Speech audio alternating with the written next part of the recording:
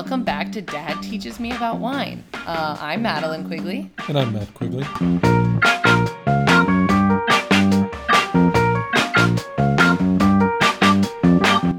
So, I've been actually trying to think of like a tagline for the show. Just a quick sidebar. So when you put a podcast on iTunes, which actually is a nightmare. You'd think that it's 2017 and that'd be an easy thing to do. And it's like relatively easy. Are you recording this? Yeah. Yeah, don't worry. Everyone gets to hear this part. You'd think it'd be like a kind of easy thing to do. It's not. There's like, there's some hurdles you gotta work through. And it took me, and I like to think I'm like pretty tech savvy, i.e. one time I got a call back for an interview at the Apple store. And yet it took me like days to figure out how to do this. It's really hard. Anyways, but my point is that... I salute you. Thank you. My point is that when you're filling out all the literal paperwork to put a podcast on iTunes, they ask you like, what's your title? What's your subtitle? What's your tagline? What's your description? So I had to fill out all these like forms and come up with all this stuff on the fly. So the thing I was calling it was podcast name, Dad Teaches Me About Wine, subtitle, a podcast if you want to know as much as you pretend to know about wine. Do you like that? Mm-hmm. I haven't gone over it yet with you. Does that make sense? Yeah, I think that's kind of what Actually, we're... I thought it was clever. Okay. Oh, you've seen it. Yeah. Yeah. So that's what I had to do because iTunes was literally like, hey, I need you to like come up with like 50 different ways to categorize this episode. So yes, welcome back to Dad Teaches Me About Wine, a podcast that teaches you as much as you pretend to know about wine. Today we are covering, welcome back, episode 2. We're covering a topic equally as basic as episode 1 today. Do you think I guess it's a little more advanced. Episode 1 was, what is wine? Yeah, I think we're still crawling. We're still crawling. Yeah. We have one giant baby step, is episode 2. Dad, what's episode 2? The wine label. Yes. Reading a wine label. The first thing.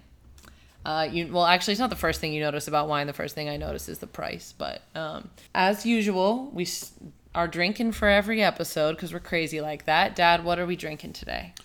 Today we're having a 2014 Testarossa Pinot Noir, Santa Lucia Highlands, Fogstone Vineyard. Santa Lucia, he just read everything on the label, P.S.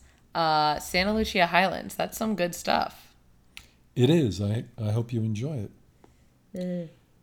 So that's obviously good. A lot of verbiage on the label, but it actually tells you a lot if you know what you're looking for. And by just looking at this label, it allowed me to know that this wine, more likely than not, was going to be a very good wine.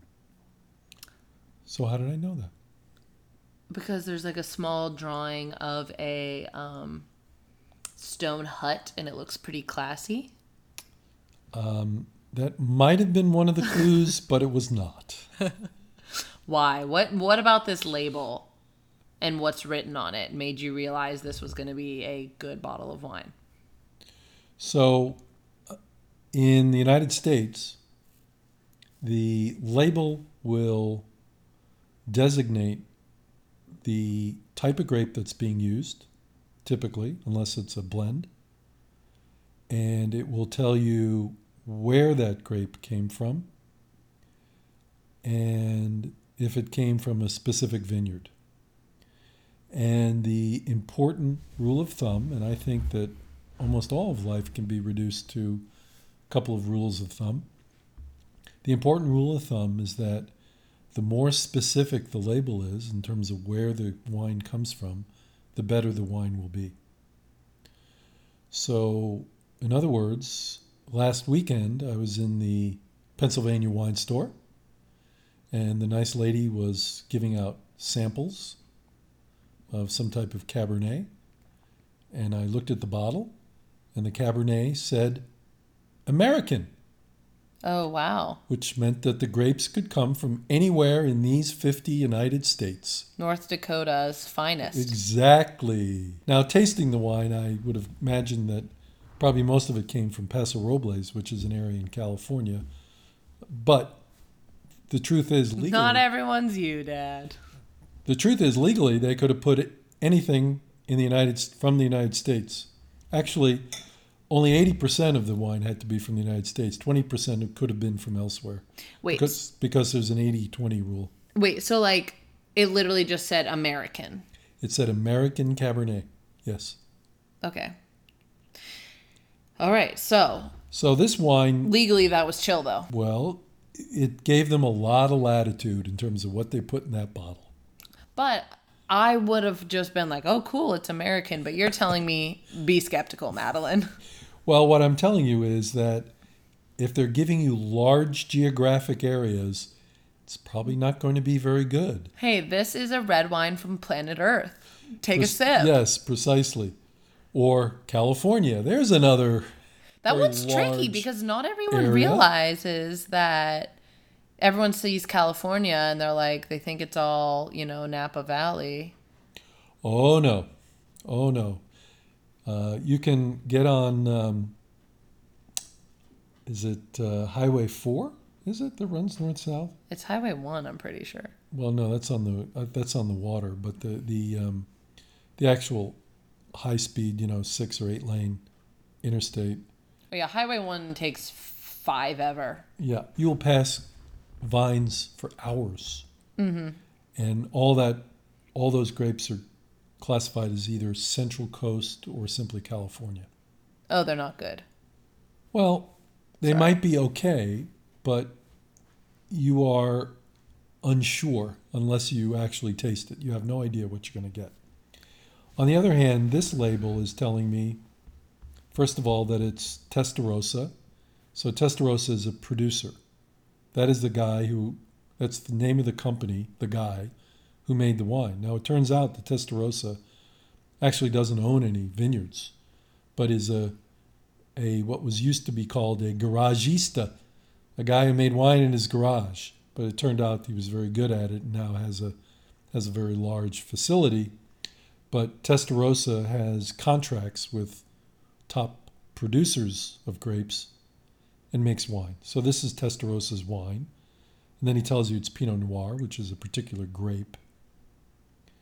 And then he tells you it's Santa Lucia Highlands. So the Santa Lucia Highlands is a AVA, which we talked about in the first episode. We talked about in episode 1, but again, if you want to, refresh our listeners with a 15-second explanation. American Viticulture Area. So an area code for wine. Well, a specific area code. Every square foot of the United States has an area code, but not every square foot of the United States is an AVA. Only areas that produce wines of distinction, dope wine, get to be AVAs. So among its other responsibilities, alcohol, tobacco, and firearms. The fun department. Yeah, it should be a convenience store, somebody said. Establishes AVAs, and people petition to get their area called a special area. And Santa Lucia Highlands is one, and it's in Monterey. Is that where the grapes are grown or Correct. Where he makes the wine? No, it is all of the description is where the grapes are grown. See, that's what's nuts because 2011, which is the year on the bottle, I believe. 14. Okay. Can't even read numbers. Anyways, 2014 is the year the grapes were harvested. Correct. It has nothing to do with when he made the wine. Well, he probably made it pretty fast. Well, yeah, there's limits because of the biology. You can't just let it sit around for years before you get around to it. This isn't like writing a novel. I'm busy right now. Like I'll get to this when I get to it. Well, if you get to it when you get to it, you'll have vinegar. Okay.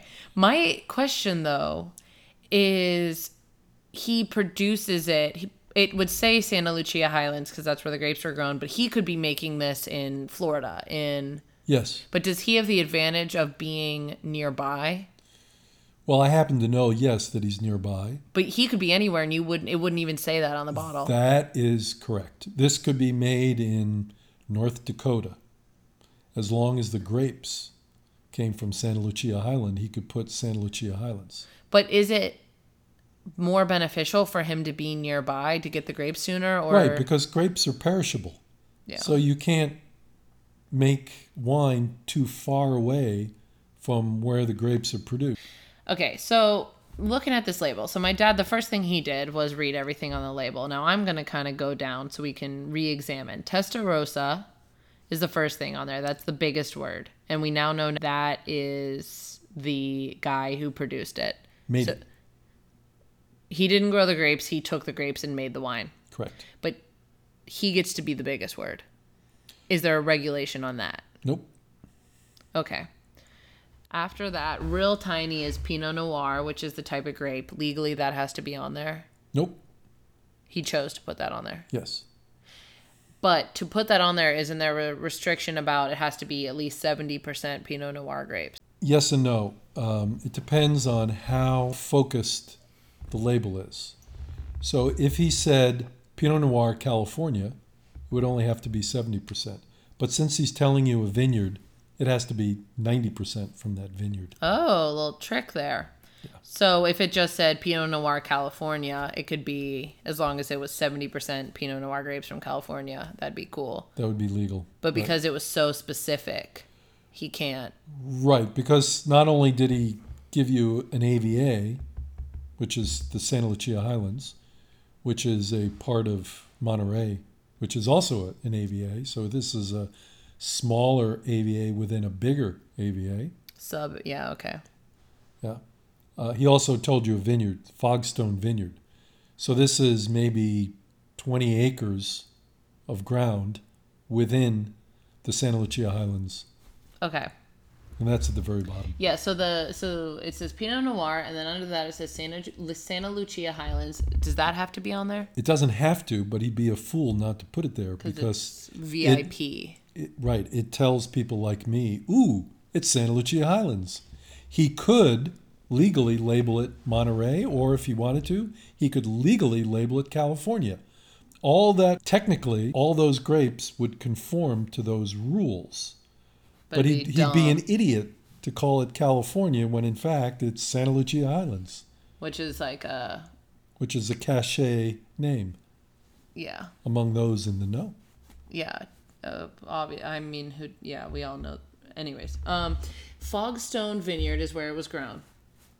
And then what's in the red down there? I can't even see that. That's just a commercial Single thing. vineyard. Yeah. Okay. Just their series. So, what had to be on there? The location? It depends. What had to be on there legally for the United States. Yeah. What had to be on there was a function of what the winemaker wanted to do. So technically, the winemaker could have just simply said Pinot Noir. Could have just left it at that. But again, the whole point is he wants to make as much money as he possibly can on each bottle of wine. So he wants to advertise how special and unique this wine is on the label. And he's allowed to do that because these grapes are special. They are unique. They come from a very small area of a very well-known area of California that's known for producing good Pinot Noir. But I thought you said he didn't have to put Pinot Noir on there. No, he doesn't have to. Okay. But doesn't each country have its own restrictions on what you have to put on the label? It depends on what you're trying to do with the label. So most of the time when people grow wine, they want to maximize the value of what they're doing. And in order to maximize the value of what they're doing, they're going to want to utilize the labeling laws to make their wines stand out if they possibly can. So if you have a single vineyard Barolo wine from Italy, you're not going to just call it wine of the country. You're going to tell people This comes from Barolo. But to be able to say that, it has to conform to certain regulations. That is correct. So the big distinction is that in the United States, most labels are based on what we call varietal. So got them flashcards out. Here we go. This is a big one. You're going to hear it a lot. I'm surprised he hasn't said it already. So a varietal is the grape type. So those who are not in the know say grape. Those in the know say, what is the varietal? What's your favorite varietal, Dad? That is correct. That's how you would say that. So in the United States, most bottles are going to tell you what the varietal is. In Australia, New Zealand, the labeling is going to be varietal. South Africa, it is varietal. However, in the old world, Spain, France, Italy, it is not varietal. It is location. It is where the grapes come from, and you're supposed to know what the varietals are. Well, that's what I think is so confusing, is kind of like what the big word is on the bottle can be so misleading. Like when you, and I'm coming at it from a really just college shopper point of view. When I go in to buy a bottle of wine, you just assume the big word is like the most important. But the big word, depending on what the person felt like and what country the wine was produced in, could be so many different things. So I could look at, being an idiot, Testarossa, that could be a place to me. I don't know that that's a guy, you know? Like, I might think that that's a place. Yeah, it actually means redhead. Testarossa. Yeah. Okay. The tiny, wonderful village of Redhead. Yeah, I know. So that's my point, is like it can be so confusing picking or like scanning different labels because, this one, the big word is a city, but on this one, the big word is just a guy, and the word you're actually looking for is the tiny, town that's just written down at the bottom. So you really got to go through. And on some, like you're saying, in other countries, on American wines, they usually say the type of grape. Yes, almost always. But in France, as you were saying, you have to know, they say the region it was grown in or the producer. Can they say just the producer? They will ordinarily give you the name place first, because in France, that's the most important thing. Then usually the producer is going to be second, but the big thing on the label is going to be the name place. But you need to know what types of grapes are grown in that place. Yes. There's no way around it. So they have this big word, and to me, that could be the guy who made it. That could be where it's from. It's almost like I'm even more, just knowing that makes me more intimidated. Yeah, it's like, but before it's kind of like you didn't even realize how little you know? You know, Dad? I didn't even realize how clueless I was. I just thought, okay, $9.99 sounds like I can afford it.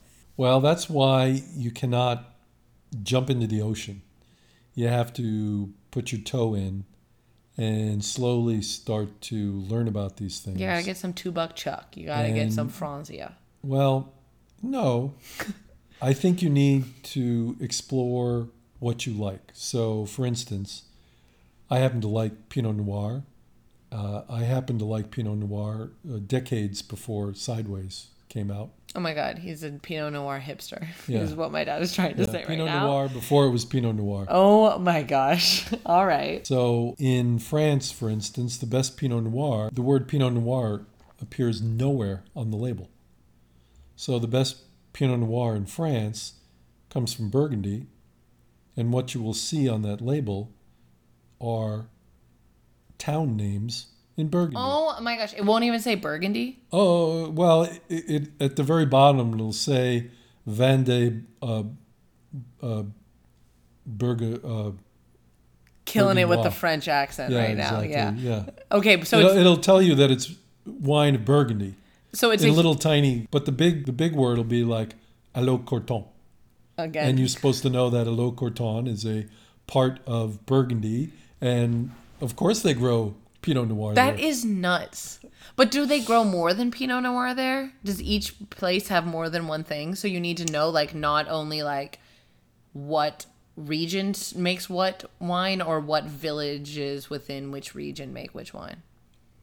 The only wine that is going to have the region's name on it will be either Pinot Noir, or Chardonnay.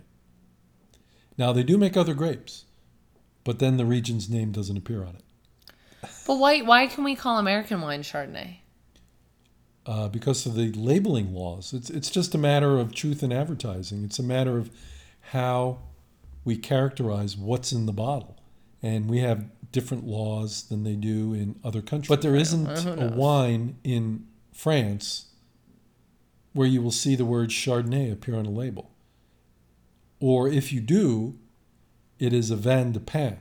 It is a wine that could be grown anywhere. If you see a bottle of French Chardonnay, it means it could be from anywhere in France. Okay, so the thing that he's trying to explain is that in the United States, the labels say usually the varietal, if you remember that vocab word, that means the type of grape. The producer is on there, usually because that guy wants to have his name on there. That's so American of us. And some designation as to where it came from. And that could be as broad as literally America. Yes. Or as specific as 1 20-acre lot in California. Correct. So those are the things that are going to be on an American wine label. P.S. Little pro tip, if you flip it around on the back, sometimes you can see a little bit more of a breakdown, right? Of what? And a map. And a map? Oh, really? Sometimes. Sometimes, yeah. Yeah. So look in the back. When you pick up a wine in the wine store and you want to impress someone, turn it around. Look on the back of it.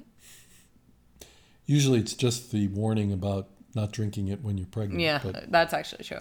So, but in other countries, specifically European countries, we have labels that are the big word, the most prominent thing on the label is going to be a specific region of that country. Correct. And you need to know what type of grapes are usually grown in that region to know what type of wine it is. Correct. So you could see a big word, and if without looking at the bottle, you might not even know if it's a white or a red if you're not smart or informed. Correct. Like me. Like if you showed me a bunch of labels, like if we should play a game one time where you just show me labels ripped off bottles and I can tell you if it's white or red. You'd have a hard time. Yeah, right? Would you? Well, I know most wine regions, so I know what they grow. Well, how many wine regions are there? Oh, thousands. Oh my gosh. I thought you were going to be like 50. And I'd be like, that I can do. Well, it depends on how deep into the weeds you want to go. As far as world class, known by everybody, it's probably 100, 150, something per like that. country? No. Worldwide. Okay. So if, somebody who's very accomplished is going to know something about maybe 100, 150 different regions. Oh, okay. That's all right. Well, all right. Is there anything else about a label that you think people... Well, the label is also going to tell you the alcohol content. The interesting thing Where? I don't see that. It's on there. It's usually in very tiny print. In the U.S., the alcohol content can only be upwards of 14%, and then it's considered fortified wine. So it is then taxed differently. So you will never see a wine label that says anything more than 14% alcohol. Even if, exactly. I've been to many wine events where the producers, especially Zinfandel, which is a grape that's grown in hot weather areas. Is it white? No. It's a red wine. Gosh. Where Zinfandels will be vinified up to 16.5% alcohol. So, but they don't tell you that on the label. They can't. Otherwise, they'd have to charge you more. God, you're totally like throwing these guys under the bus right now. The feds are going to listen to this and go after I think the feds know, but they're not going to go check the alcohol level on every bottle of wine.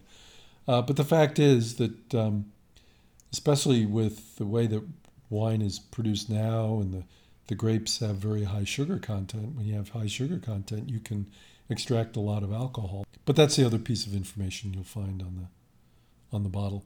But red wines tend to be more alcoholic than white wines. Some of the what we call cold weather grapes, and we'll get into this in a different podcast about the different grapes that go into wine. Mm-hmm. But grapes like Riesling that are used in places like Germany where it's kind of cool weather, never gets all that hot, the alcohol content stays relatively low, so it may be 10 or 11%.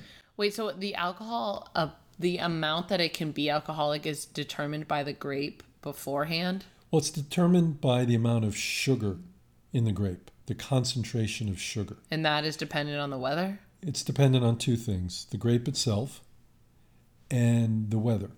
So the more sun you have, the more sugar. The warmer it is, the more sugar that can be concentrated in the grape. So that warm weather grapes like Zinfandel, which tends to be grown in hot areas like Amador County in California, these tend to produce alcoholic wines because they have more sugar to begin with. Whereas Rieslings, especially like Rieslings from the Finger Lakes region of New York. That's a white. Correct. Got where that it never gets that one for one. warm. I mean, it gets reasonably warm, but never really hot. These are 9, 10, 11% alcohol.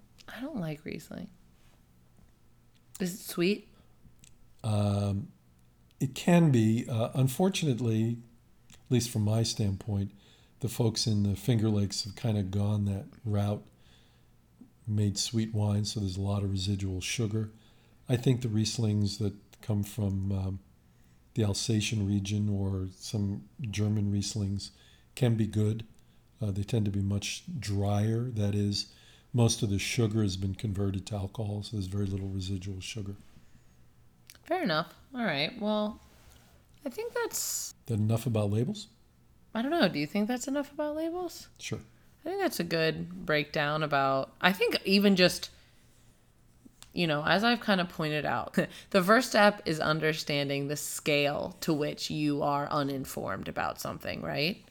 So for me, even just understanding that there's more to the label than the big word, in that the big word is different in every country and the big word differs by who's producing it, is a huge step in the right direction. Even if I can't always read it, at least I know that what I'm reading is not what I think it is. And you need to understand that, especially in the old world, in Europe, there are numerous laws underlying that label.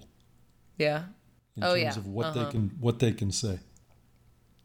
So, yeah, okay, it's more specific in European wines. Well, to a certain extent. I mean, the United States has rules, but in Europe, the rules tend to be even more prescriptive in terms of what people have to do. Okay, wait, can you remind me? Okay, just quick sidebar, kind of related. Gewürz is a type of grape. Yes, Gewürztraminer. And that is grown in Europe, in like Germany and Austria and stuff? Mostly Germany and the Alsatian part of France. Yes. Oh, so you would need to know. Is Germany similar where to know that it's a Gewürz, you need to know what region? No, in Germany they will tell you the grape. Okay. And in Alsace they will tell you the grape. Thanks, Alsace. Well, it's only because Alsace used to be German that they tell you the grape.